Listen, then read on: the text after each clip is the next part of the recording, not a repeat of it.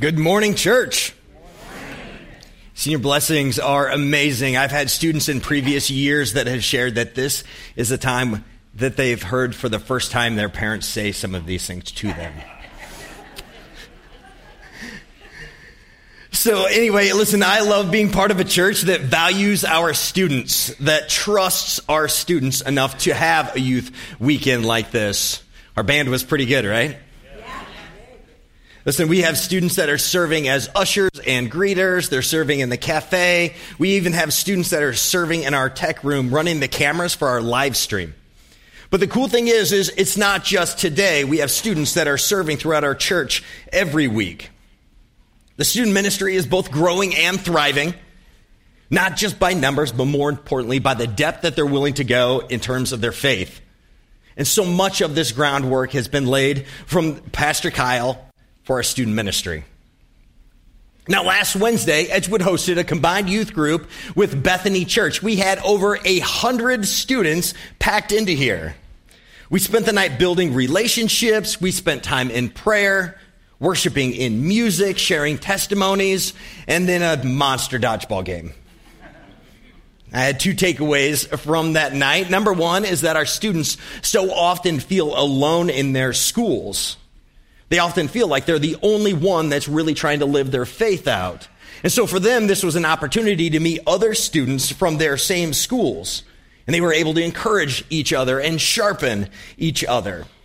My second takeaway from the night was that without the renovation of our facility, it would have been really tough to pull off an event like this. You see, our students began the night here in the cafe where they filled that room down out there. We then went down to the student center and packed to near capacity for music and testimonies. And then we finished the night off in our life center.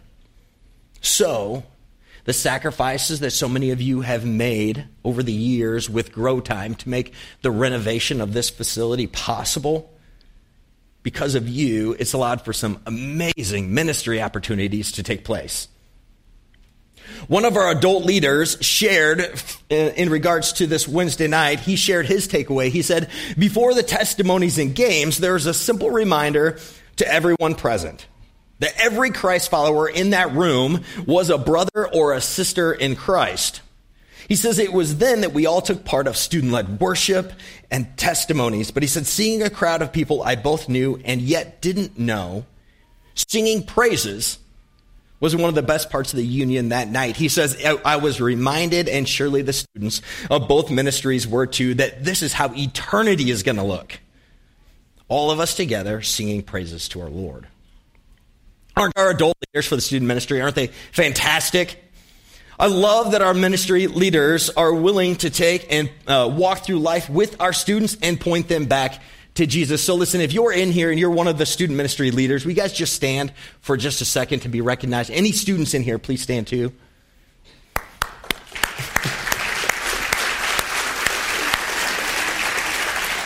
I've got a special shout out to Chastity Holmquist. Chastity is fantastic. She helps lead the junior high and really is just amazing. And then also Andrew Cato, he's the one that runs our band. And so the thing I love about him in terms of our band is that he isn't just here to teach them music, but he says, listen, if we miss Jesus in the midst of the music, then we miss the whole thing.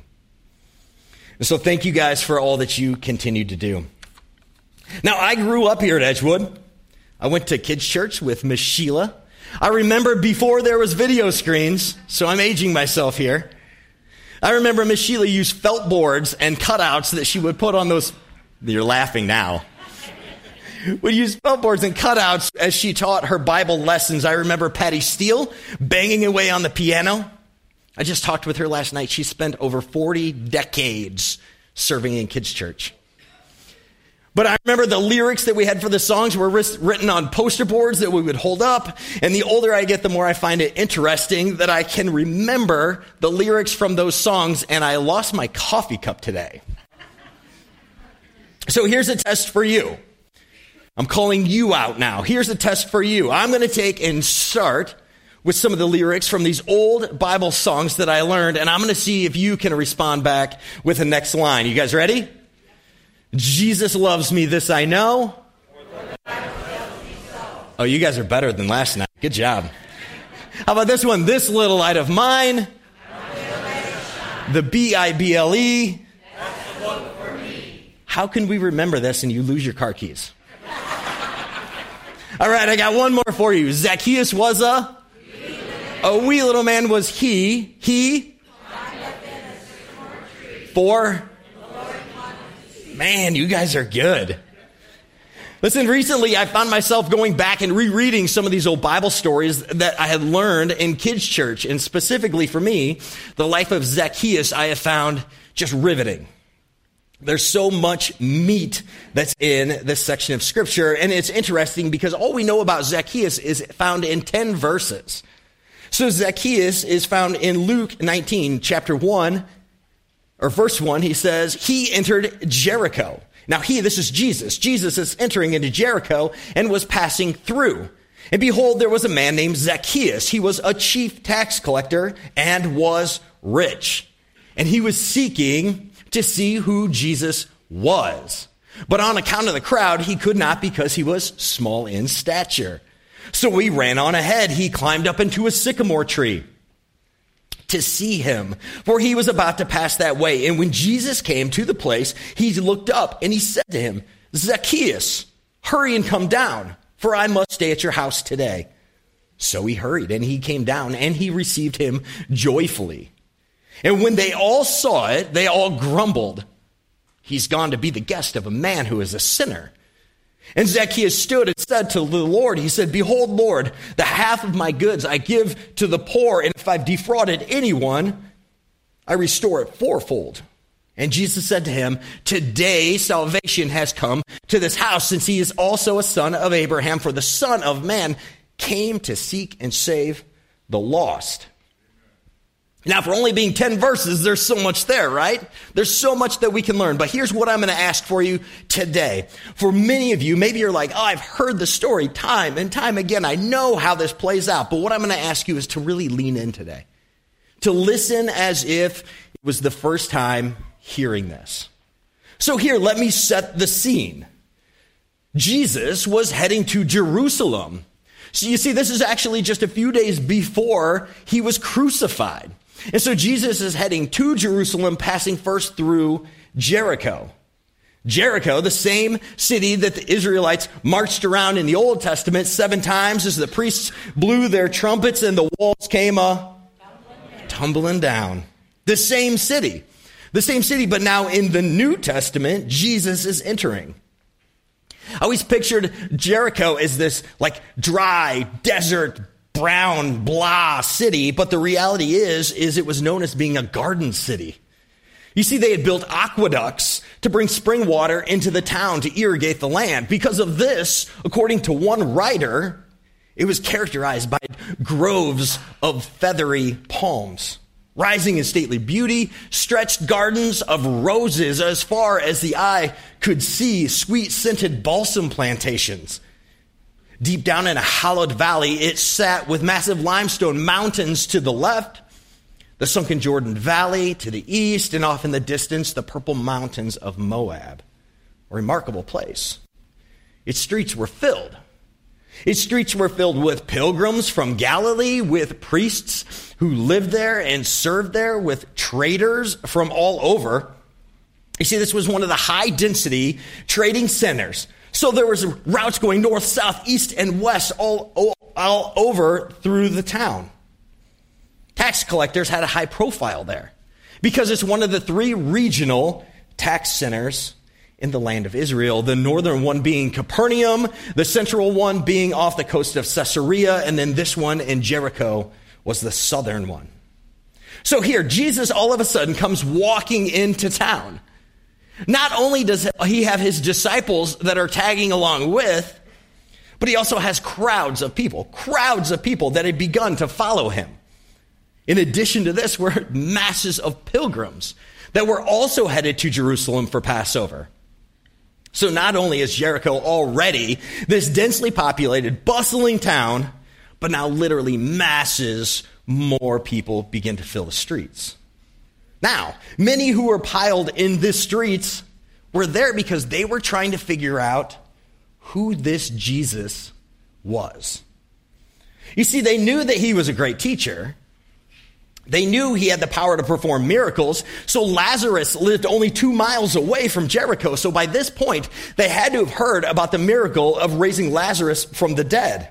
So they knew he had the power over death and disease and demons. But what this crowd, what they really wanted to know was if Jesus was really the Messiah. And this is where we meet Zacchaeus. The first thing we're told about Zacchaeus is that he's a tax collector, but he's not just any tax collector. He's the chief tax collector. And from this, he was rich. You see, in this prosperous town, there would have been many tax collectors, but the guy that sat on the top of the pyramid, the guy that was the top dog there, was Zacchaeus. Now, I don't know anybody personally that loves to pay taxes. And although in context, through Scripture, tax collectors have a bad reputation. But there's nothing intrinsically sinful about collecting taxes. Matthew 22, Jesus is being questioned by the Pharisees specifically about taxes. And Jesus tells the Pharisees, render to Caesar what is Caesar's and give to God what is God. Another writer explains that God never had a problem with taxes, but what he has a problem with is abusive taxes, illegitimate taxes, corruption, dishonesty. And so how was Zacchaeus rich? He was rich from dishonest gain. You see, Rome required them to collect a certain amount of money for taxes, but the problem is the people of Jericho didn't know what that cost was. So this opens the door for corruption, for the tax collectors to illegitimately tax in areas or in amounts that were excessively above and beyond what was required. So Zacchaeus, simply by working for Rome as a tax collector, he would have been seen as a traitor to his own people. Simply because of his occupation, Zacchaeus would not have been able to attend the synagogue. He wouldn't have had any social relationships. He would have been considered socially unclean. So this means nobody would talk to Zacchaeus. No one would be friends with Zacchaeus. No one would visit his home, and definitely no one would eat with him. No one other than maybe the scoundrels of the city. And so Zacchaeus was seen as self-enriching. He was corrupt. He was a traitor to his own people. Verse 7 tells us the reputation that Zacchaeus has. It says the entire town grumbled when they saw him. The one thing he was known for was being a sinner. I mean, think about that. You walk into the grocery store and literally everyone knows you. Literally everyone recognizes you. But the one thing that everyone knows you for isn't for being a mom or a dad or a welder or an accountant. But the one thing that literally everyone knows you for is being a sinner. I mean, I think that we can probably sit here today and admit that we are sinners and that we're saved by grace. But can you imagine? Can you imagine that being all you were known for was being a sinner? So because of this, I would think that it would make it tough for Zacchaeus to even want to walk out of the house. Now, arguably, it's his own fault. The reputation he had, it's his own fault. He earned it. But still, my heart breaks. For Zacchaeus, what a lonely life. Right? Like, I wonder, was this the life that Zacchaeus had pictured for himself? You see, he was rich, but he was alone. Was this a life he pictured for himself, or had he bought into this cultural standard that life is about making money, and money can buy happiness, and fulfillment comes from the work you do, and suddenly now the culture doesn't seem so different, does it? But here's Zacchaeus. He's willing to walk outside of his house. He's willing to walk into this busy street surrounded by people that hated him, willing to place himself in a situation where people are going to judge him and shout at him. I mean, Zacchaeus was a Jew. So maybe the people in the crowd have just gotten to a point where they had written him off. Right? Maybe they were at the point where they were like, Zacchaeus, you had the chance. You had your chance, your opportunity to know this Jesus guy. You had your opportunity to know if he was the Son of God, but you blew it. Man, you blew it when you lost your right to know Jesus, when you chose your sin over everyone else. When you chose your sin and you turned your back on your own people. But here's Zacchaeus. Here's Zacchaeus, like something's like stirring in him. Something's softening his heart. Something's drawing him. Zacchaeus was willfully placing himself in this horrific position, all because he had heard about this guy named Jesus. And Zacchaeus simply wanted to see him. You see, in verse 3, it says that Zacchaeus was seeking to see who Jesus was. It doesn't say Zacchaeus was seeking to speak to Jesus. It doesn't say that Zacchaeus was seeking to be healed by Jesus or to touch Jesus' robe. It doesn't say any of that. It says all he wanted to simply do was lay his eyes upon this guy named Jesus that he had heard so much about. And so here's the part that I begin to love. I love the extreme lengths that Zacchaeus will go to figure out who Jesus was. You see, a lot of people in that town were trying to figure out exactly who Jesus was. Some said that he was an imposter. Some said he was the devil or a fanatic or a heretic or a prophet. There was some that said that Jesus was the Son of God. But you see, this is the question that we must wrestle with. Who is Jesus? You see, Peter was asked the exact same question. He was challenged on this directly by Jesus. In Matthew 16, Jesus asks the disciples. He says to the disciples, he says, "Who do people say the Son of Man is?" And the disciples, they respond back. And they say, some people say that Jesus is John the Baptist or Elijah or Jeremiah or one of the other prophets. But now all of a sudden, Jesus does something kind of cool. Something that was maybe unexpected. Because he turns directly to Peter. Peter, the guy that literally in just a few days is going to deny him 3 times. He turns specifically to Peter and he says, "Peter, who do you say that I am?" I challenged our junior high and our high school students on this exact same question during a lock-in back in December. I asked our students, who do you say Jesus is? You see, if this question is so important that Jesus is asking the disciples, then this is a question that we have to wrestle with and ask ourselves.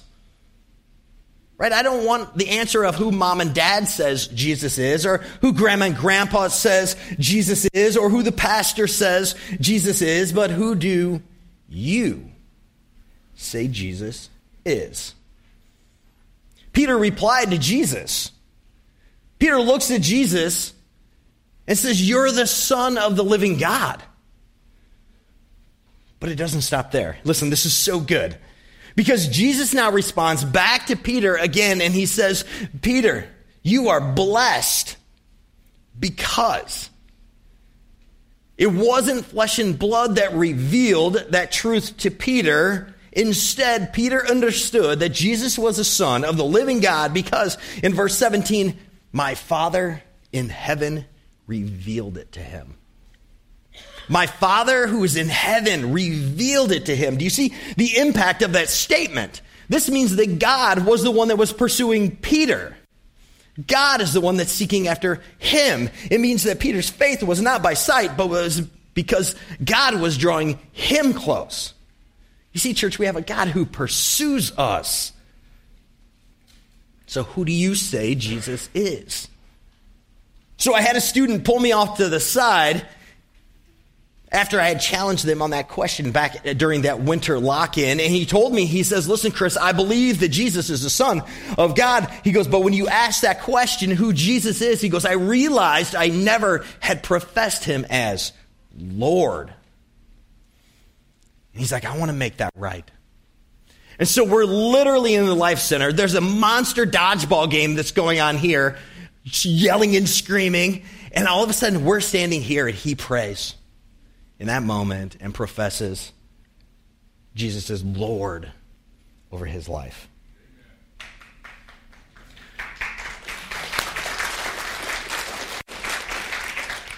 So here's Zacchaeus. He's wrestling with who Jesus is. He finds himself in this chaotic place. He's pressing against the crowds that are filling the streets. He's trying to see Jesus with everything everything he has. He's trying to just lay his eyes on Jesus and realizing he wasn't going to be successful. He does the unthinkable. This man who was rich, this guy who held position and authority and prestige and power, he begins to run ahead of the crowd. Not only did he do this, but he acted like a child and climbed a tree. One pastor puts it this way. He says, his stature was small, but the crowd was massive. You see, he's bouncing up and down. He's bobbing back and forth, trying to look through the crowds. And he can't see Jesus. You see, is Zacchaeus curious? Yeah, he's curious, but is it more than that? It has to be. You see, he has a dissatisfied heart. He knows that he's alienated from God. He knows he has no eternal life. He knows he's overwhelmed with guilt and sin. Zacchaeus knows the kind of man that he is. Listen, we don't know exactly what was going on in his heart, but he was after Jesus for more than just curiosity, because the Holy Spirit made sure he was in the right place at the right time for Jesus to look at him and speak to him. I love this part. I love this. And all of God's sovereignty amongst all the people that's in the crowd who were there to see Jesus, right? There was people that were good and righteous that were there to see Jesus. Amongst all the people who followed the law to a T, amongst all the people in this crowd, even the ones that called Jesus already the Son of God, the one person that Jesus stops for, the one person Jesus calls out to, is the one guy who is so caught up in his sin. And Jesus met him exactly where he was at.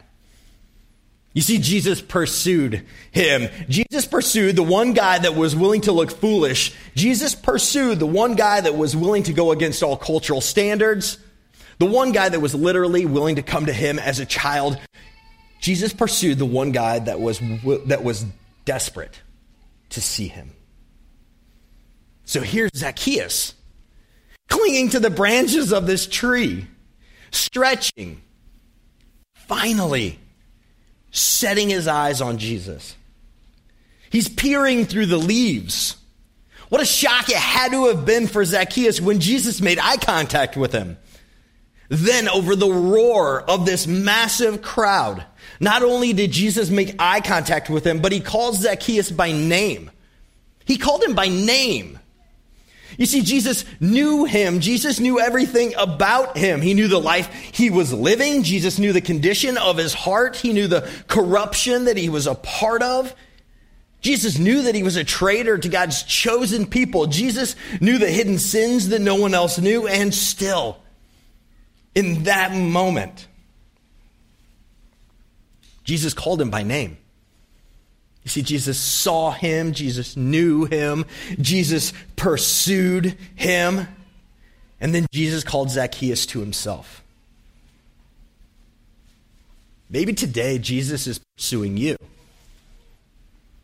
I remember years back sitting in this exact same church, in this exact same room, right over in this section over here, wrestling with the exact same question. Who do I say Jesus is? But you see, not knowing truthfully how to answer that question, but God was pursuing me. One writer jokes, he says, I think if it were me in that moment, I'd fallen out of the tree, landed on my head, and had been taken to the hospital and been converted. But you see, for Zacchaeus, one look was all it took.